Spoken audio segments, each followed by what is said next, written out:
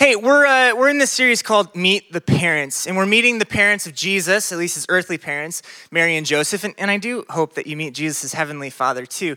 So we're talking about in this series how God calls ordinary people to do extraordinary things. Last week we talked about Mary, this ordinary, young, poor Jewish girl who is called to probably the greatest and most extraordinary thing that any human being has ever been called to outside of Jesus. God calls ordinary people to extraordinary things. And tonight I want to focus on when everything seems totally crazy and out of control, kind of like the power going out or something like that.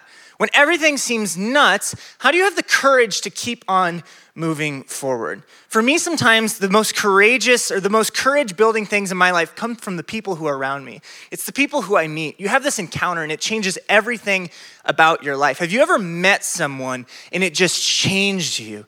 Last week I talked about how when I was proposing to my wife, when I was getting married to my wife, it was like this beautiful, incredible experience. I can also tell you I will never forget the moment that I met my wife. I remember that she was wearing a black UNI t-shirt, gray sweatpants, and Birkenstocks, and I was wearing Birkenstocks. Like it was just a match made in heaven. I just knew. I was wearing a gray sweatshirt and black shorts. I just will never forget the moment I met Abby Gardner. It changed my life. Have you ever met somebody who completely changed your life? Have you ever met somebody that you never thought that you would meet? And then you met them and it changed everything. Growing up, this was my favorite quarterback. This is Steve Young. Any 49ers fans out there, you know who Steve Young is? Anybody just know who Steve Young is? Okay, like he's Steve Young, but he's actually now, Steve is pretty old. But as a child, Steve Young was my favorite quarterback. If you've been to Kairos for more than like 20 minutes, you know I love me some Tom Brady. But Steve Young was my guy growing up. So for Halloween, I was Steve Young. You might think, oh, Danny, you were so much younger than the people around you in that picture. No, I was just really short and underdeveloped for a while. I had this 49ers jersey. Well, on Monday night, I was in Tampa for another Tom Brady game because I have a problem. And standing in front of me, out of nowhere, complete surprise, is Steve Young.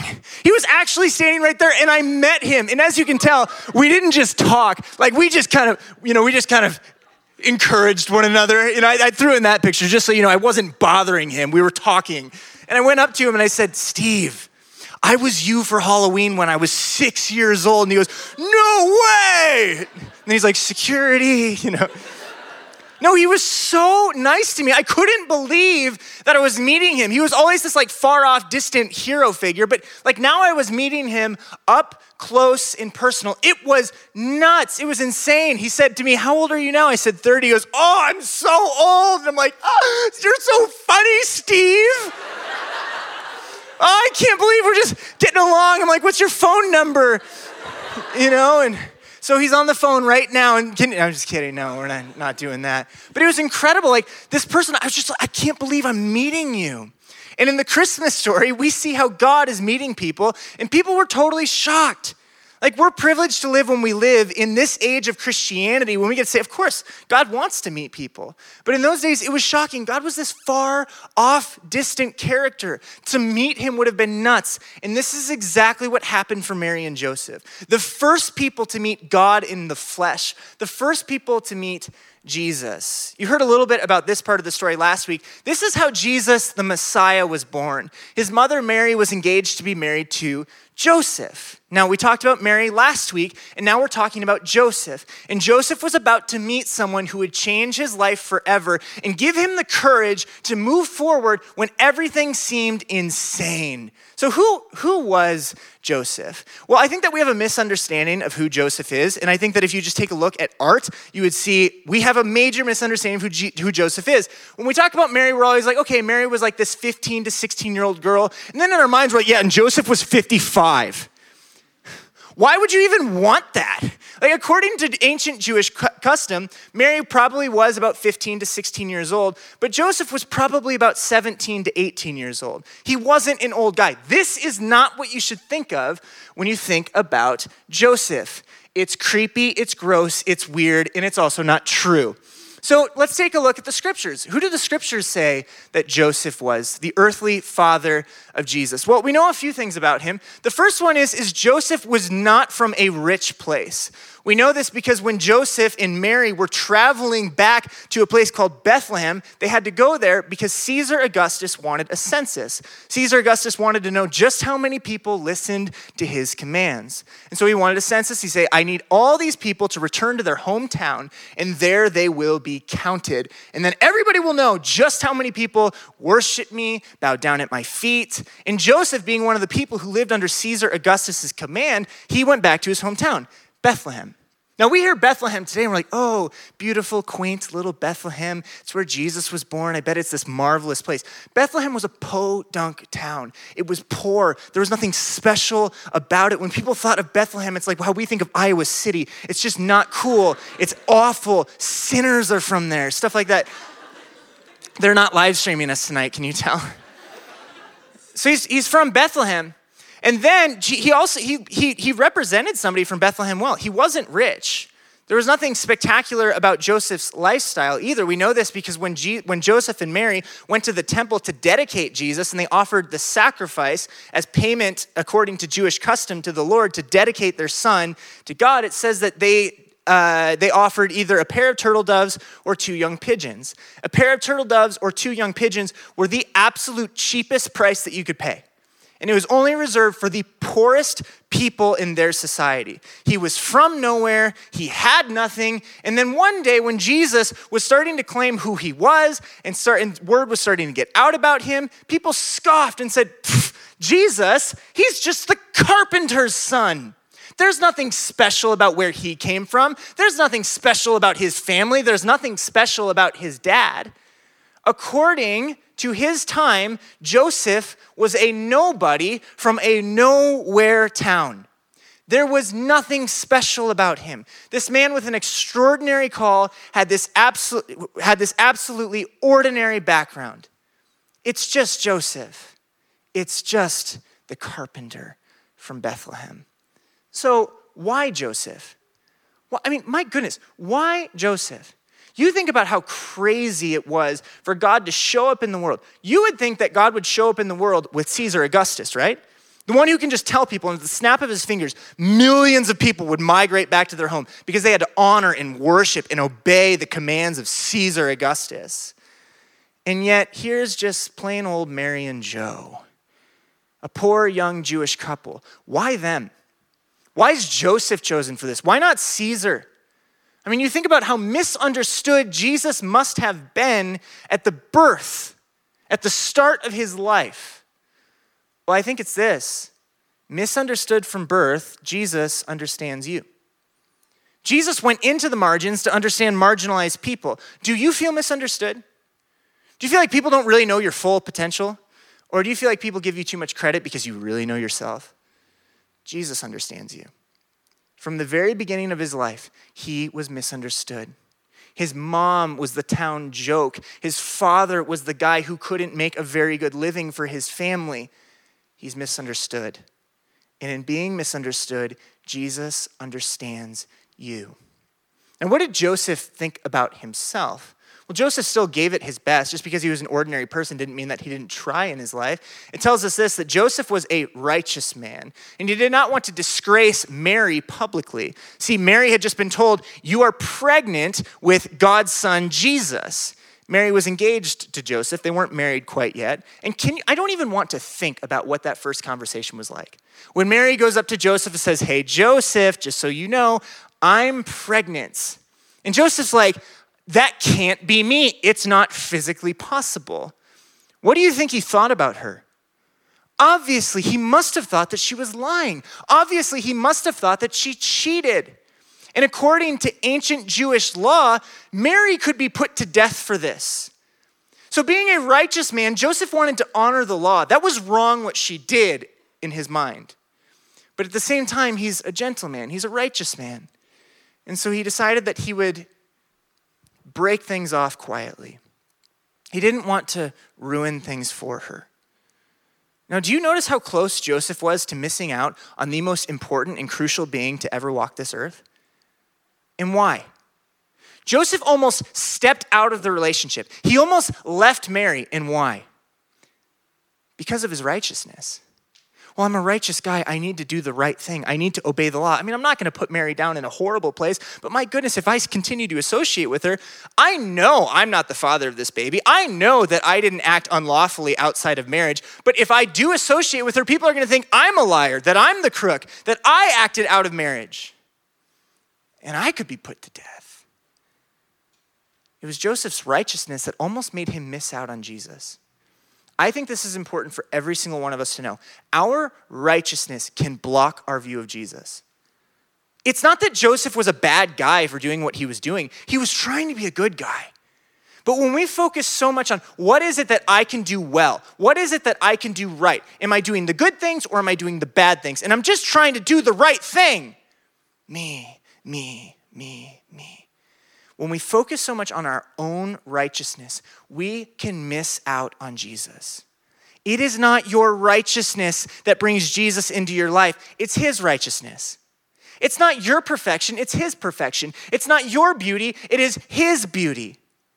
That the infinite God would become finite. Our righteousness can block our view of Jesus. So the angel of the Lord appears to Joseph. Joseph's about to meet somebody crazy and wants to stop Joseph in his tracks. You've got to stop. So as Joseph is considering these things, it says an angel of the Lord appeared to him in a dream. Joseph, son of David, he was an ancient ancestor of King David. The angel said, do not be afraid to take Mary as your wife. See, Joseph was telling himself, it's because I'm a righteous man that I can't do this. I'm just trying to be a good person. But the angel's actually calling out Joseph's trick, isn't he? Oftentimes we tell ourselves, I'm making this decision, I'm leaving out that person, I'm taking the easy way out, but my goodness, it's just the right thing to do. And the angel calls Joseph's deck. He calls his hand and he says, it's not because you're righteous that you're trying to walk away, is it? It's because you're afraid. You're tempted to be a coward in this situation, aren't you? And I don't blame you.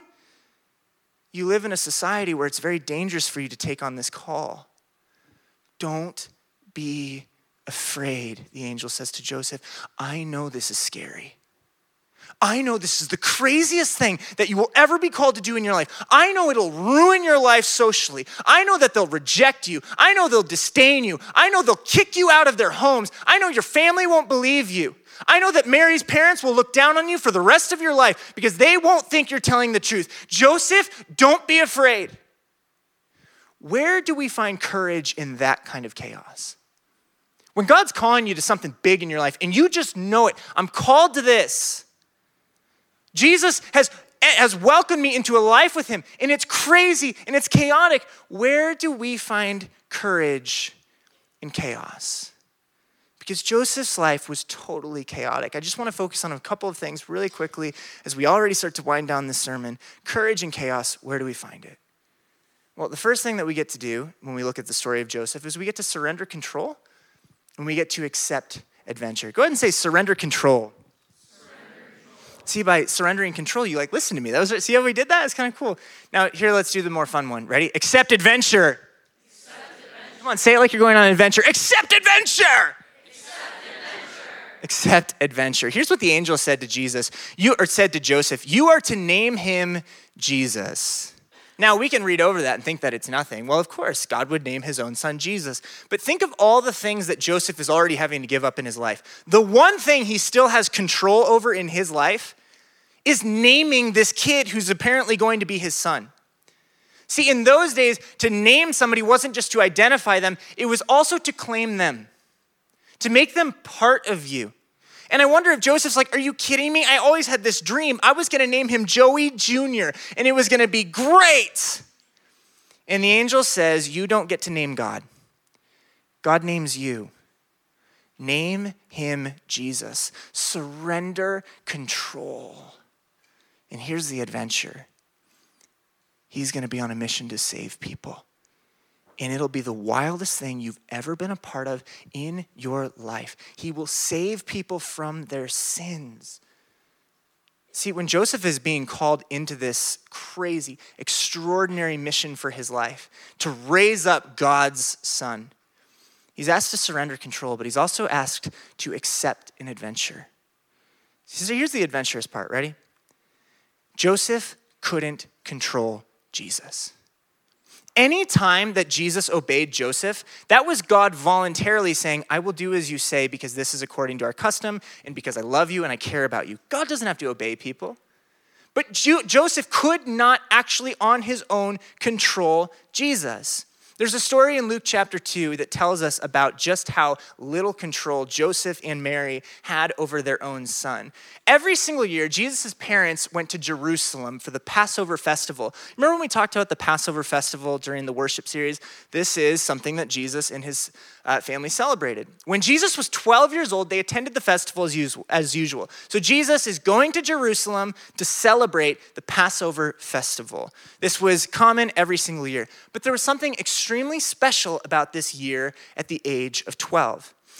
In the Jewish culture, when you turned from 12 to 13, you became an adult. So a boy would become a man, a girl would become a woman. And this was the last time that Joseph would walk the streets of Jerusalem with his son Jesus before he became a man. So according to ancient Jewish culture, Joseph would have actually been walking the streets very carefully with Jesus' time. And he pointed out and said, okay, so we're carpenters. So this will be the street where you go and you get wood and you can build things. This is where you will go to the market and to sell what you've made. This is where you will go and you will celebrate the Passover feast. And as they're sitting around this table and they're celebrating the Passover feast, there would be this sacrificial lamb that represented God's sacrifice that he gave to his people to free his people from Egypt long, long, long ago. Joseph, caring for his 12-year-old son, is carefully walking Jesus through the streets of Jerusalem, through the Passover festival to say, this will be your life. I care for you. I want you to be set up for success. Here's where you'll buy your supplies to create from wood. Here's where you'll sell your things. And here's the table where we will celebrate what God has done for us through his sacrificial lamb. Joseph is caring for his son. He's trying to do all the things that a father should do for his child. And then, 3 days, as Joseph and Mary and Joseph were leaving Jerusalem after the festival, they realized they left Jesus in Jerusalem. Now you might be saying, well, that's nice. My parents didn't always take care of me the best. I mean, they tried their hardest, right? Well, Mary and Joseph, they lost Jesus, right? They lost God. You had one job, Mary and Joseph. Care for this little boy, will you? Now, again, in ancient Jewish culture, it was common for the entire community to be walking as a family. So it was not uncommon for somebody else's parents to be looking out for Jesus. They would have just thought this is normal. But as they're walking, they're traveling back home, they realize, oh my goodness, Jesus isn't with us. We lost Jesus. And it tells us that 3 days later, they finally discovered Jesus in the temple.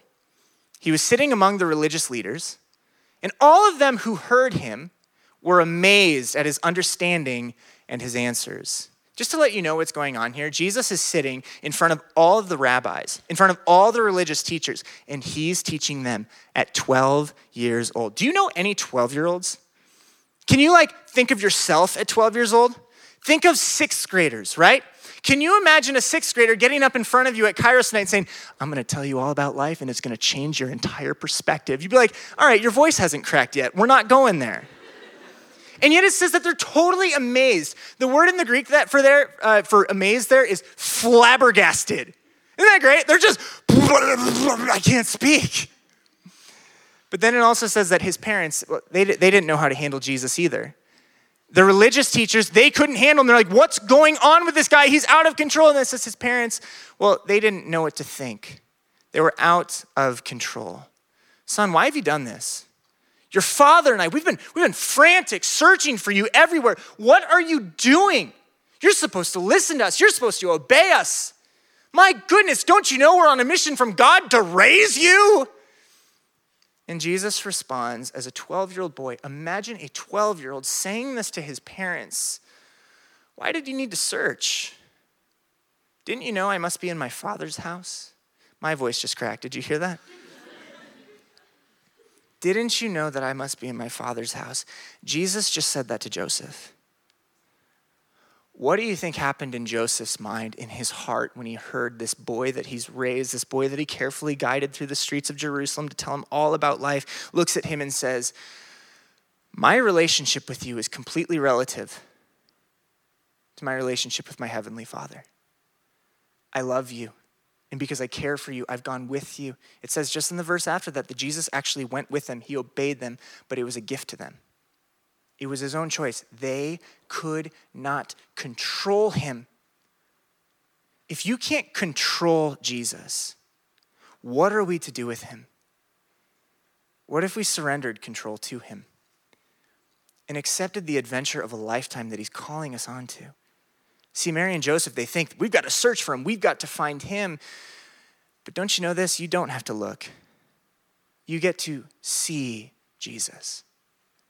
Why were you looking for me? I was safe, and I knew you were safe. I'm here in my Father's house. See me right where I belong. I told you that on Monday night this past week, I was at the Tampa Bay game. Again, because I think I have an idolatry problem with Tom Brady. And I'm working on it, and I repent of it. And I'm saying that publicly. Anyway, my mom works for Southwest Airlines. If you're wondering, like, wow, Pastor, you're spending a lot to get down there. My mom works for Southwest Airlines. I fly for free. It's amazing. She's retiring in January, so please pray for me. I don't know what I'll do after that. So my friend Andrew and I, we went down to Tampa Bay to see Tom Brady play, and the game was going horribly, just awfully. Tom Brady is the greatest quarterback to ever play. It's not debatable, no matter who your favorite quarterback is. He's not as good as my favorite quarterback, and there's no discussion about it. Not even Steve Young. Anyway, we're talking about Jesus tonight. We're watching the game. It's going horribly. According to ESPN statistics and information, with 5 minutes to go in the game, Tom Brady's team had less than 0.7% of a chance to win the game. They're getting beaten up. It looked awful. He can't complete any passes. Nothing is working. Then with about 5 minutes to go, the game changed. Now, right before then, I'm looking out at the crowd around me. And what should be a chaotic crowd looks like a depressed and deflated crowd. Everybody's disappointed. About half of the stadium left. Forget this. I'm not watching anymore. It's over. But as I'm looking over the sea of people, there's this one man standing in a green neon shirt in about row 5, and he's going nuts the whole time. Do you ever feel really bad for the stadium? Yes, that's him. Do you ever feel, his name's Brian, good guy. Do you ever feel bad for the stadium operators who are like putting those things on the screen the entire game? They're like, get louder, and the team's down by 58. They're like, come on, raise the roof. And like everybody's like, please stop. Brian was the one guy in the stadium who was like, yeah! Like I don't think he actually knows the game of football very well, because when the Bucs were on offense, he's making the safety sound, the safety symbol. I think he thought he was like a shark on attack or something, right? But he's going crazy. They put on LMFAO's I'm Sexy and I Know. Boom, boom, boom, boom, boom. And he's like raising his shirt. He's trying to get on the camera. He's just having the time of his life. He's starting chants, let's go Bucs, let's go Bucs. And everybody's like, sit down. And he just has to be wearing a neon green shirt, right? Everybody sees him. Everybody's fed up. Just stop it. He's like, no. And I'm watching him. I'm just entertained. The game wasn't entertaining. I'm entertained by him. But all of a sudden the game switched. It flipped a switch just like that. Out of nowhere, Tom Brady leads one touchdown, and then he leads another touchdown drive, and the Bucs are gonna win the game. It's nuts. It was the craziest moment of my life. Not quite as good as baptism. I'm telling you, it is not as good as baptism, but it was nuts. I lost all control of my body. And as I'm looking down, I see Brian, and he has his shirt off, and he's just swinging it. I made eye contact with him, and I actually screamed, I love you, I love you. And he's looking back at me, and he's just pointing. We can't hear each other, we haven't met yet, we're just pointing at each other. We're bonded in community. Everybody in the stadium was telling him to shut up, to stop, because it was out of control. It was terrible. The game wasn't gonna work out. I'm telling you this, as much fun as I was having and as much fun as everybody else was having, nobody enjoyed the victory as much as him. Because when it was gone, when it was the opposite of chaos, when it was depressing, but he still believed, man, when it came true after that, he's like, I told every single one of you, like, put your shirt on, Brian. And I'm telling you, the last 5 minutes of the game, we just kept on making eye contact. So afterward, he came up to my friend Andrew and me, we got this picture together. I love Tom Brady. I said, what got into you? What made you continue to believe? And he said, I saw my quarterback. and I couldn't give up on my quarterback. Did you notice somebody else in this picture? That's Tom Brady. Let me do a real quick Jesus juke. Are you ready? Because Brian saw Tom Brady was on his team, he still believed there was a chance. And time and again over the last 23 years, Tom Brady keeps on proving, if I'm on your team, there's a chance. Jesus says, I'm on your team, we will win. I know it's chaotic. I know it's crazy. Stick with me. The end result's gonna be the same, but you stick with me now. Imagine the joy that it's gonna be when you experience the full victory in Christ, when he redeems everything that's gone wrong, when every sad thing becomes untrue. To have courage in Jesus means to see Jesus, to just see him. We don't have to look for him. He sees us. Show me the next slide. There we go. Courage in Jesus, or to have courage in chaos is to see Jesus. When you see Jesus, who are you seeing? Because I know it's not necessarily as simple as a football game. And thank goodness Jesus' life was not as simple as a football game. He's saving and redeeming the entire world, right? So who are you seeing? Well, think back to the Jesus that Joseph saw. When he was 12 years old, they attended the festival as usual. And as Joseph is walking his son, his innocent 12-year-old son, through the streets of Jerusalem, he just sees his boy, right? He just sees his kid. Jesus, this is where you're gonna buy the wood to create for your craft. Jesus, this is the market where you'll sell the things that you've made to make a living. Jesus, this is the table where we'll celebrate what God's done for us. When Jesus was 12. But remember what Jesus said to Joseph. You are my earthly father, but I'm in my real father's home. I'm in my heavenly father's home. All of the relationships are relativized by this relationship with my heavenly Father. And the text does not specifically say this, but I just have to think that is Joseph, who cares so deeply for this 12-year-old boy who he's called his son. And as he's walking him through the streets, I just imagine Jesus' heavenly Father walking his son through the streets. In Luke chapter 2, we see that Jesus is in Jerusalem for this Passover festival. The next time in the scriptures that we read about Jesus being in Jerusalem was when he was let in for his death. And to this 12-year-old boy, the God who became so vulnerable that he was almost the victim of an absent earthly father, God wouldn't let that happen. We see this 12-year-old boy, and as his earthly father would have been walking him on the streets, I just imagine that his heavenly father's walking him through the streets. Son, I love you so much.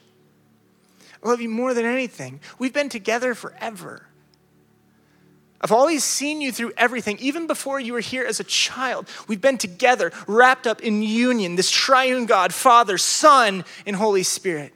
They're so in love, it's not as if they're one, they actually are one. Listen, my relationship, my marriage with my wife, we're supposed to be so in love that we act as one. It's like we're one. The Father, the Son, and the Holy Spirit are so in love, and it's perfect love. It's not as if they are one, they are actually one. That's how much the Father loves the Son. 3 persons, but actually one God. And the Father is walking his Son, his own self, his Son that he loves dearly through the streets of Jerusalem. And he says, where the carpenters purchase their wood, this is where they will make your cross. In the market where they sell their crafts, you will be the one sold for 30 coins. And as they celebrate the Passover feast and there's the sacrificial lamb, son, it's you. It's gonna be real chaotic, son.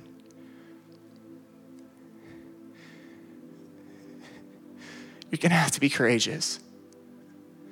To have courage in chaos, you don't just see Jesus, you see Jesus loving you. Even at 12 years old. The prophet Isaiah prophesied about him. Like a sheep before shears, he remains silent. The Father leads him around town. The next time you're here, they'll kill you. Look, Jesus, he's fully God, so he has this courage, he has this ability, but he's also fully human. He was prone to our feelings.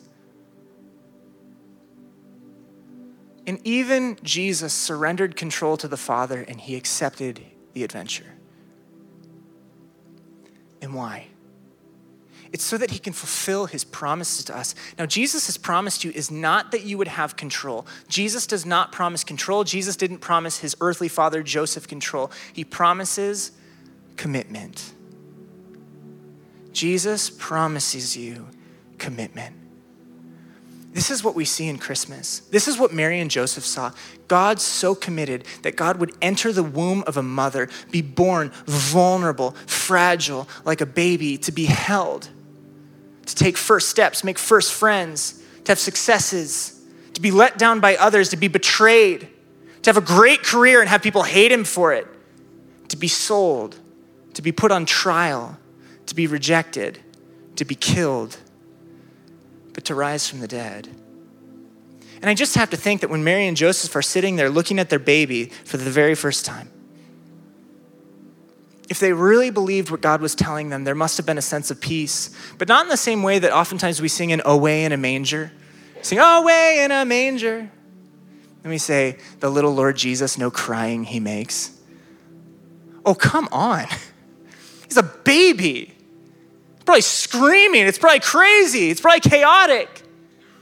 Mary, she's giving birth in somebody's old barn or their old shelter or their basement. We don't necessarily know exactly what it was. She must be screaming. We sing "Silent Night, Holy Night."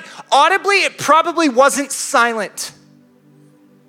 But on a night where the power is going out and it gets quiet for just a moment, I am reminded that peace, real peace, doesn't come through the absence of trouble, through the absence of noise, but in the presence of Jesus.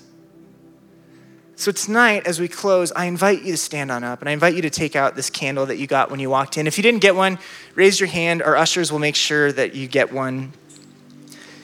In John chapter 1, verse 5, it tells us that the light shines into the darkness and the darkness can never extinguish it. We hear that these days and we think, well, that's normal. Light in darkness wins out. But in every situation in all of history, darkness has won out. The chaos, the trouble won out. The power goes out. These lights will eventually go out. Every single light, every single candle that's ever been lit has gone out. Every single star that's ever been formed has gone out or is on its way out. But the Bible promises us that this light, this word of God, Jesus is shining into the darkness. And it's not that the darkness isn't there. It's that the darkness cannot extinguish him. He is different than any other light, than any other source of joy, than any other source of happiness, than any other source of peace. He can't go anywhere. The light shines in the darkness and the darkness will never extinguish it. So as we sing this song, ushers, come on down and light your candles and they're going to share the light with those around us. And we'll sing this song, and while it wasn't an audibly silent night, there must have been peace. The chaos, the trouble was already there. The chaos and the trouble was plenty ahead for Mary and Joseph. And yet there was peace. And there can be peace here for you tonight. What is it that you're walking into? What's the call? What are you scared of? What's the chaos? Where do you need courage? See Jesus loving you. Meet the one we never thought that we would meet. See the face of God and see how he loves you. See how he's not going anywhere. And know that his light is never extinguished by the darkness. Audibly, or maybe spiritually, it's not a silent night in your heart. And yet there's real peace. Because real peace is not found in the absence of trouble or chaos, but in the presence of Jesus? Do you want courage like Joseph had? Surrender control, accept the adventure, and see Jesus loving you. Amen.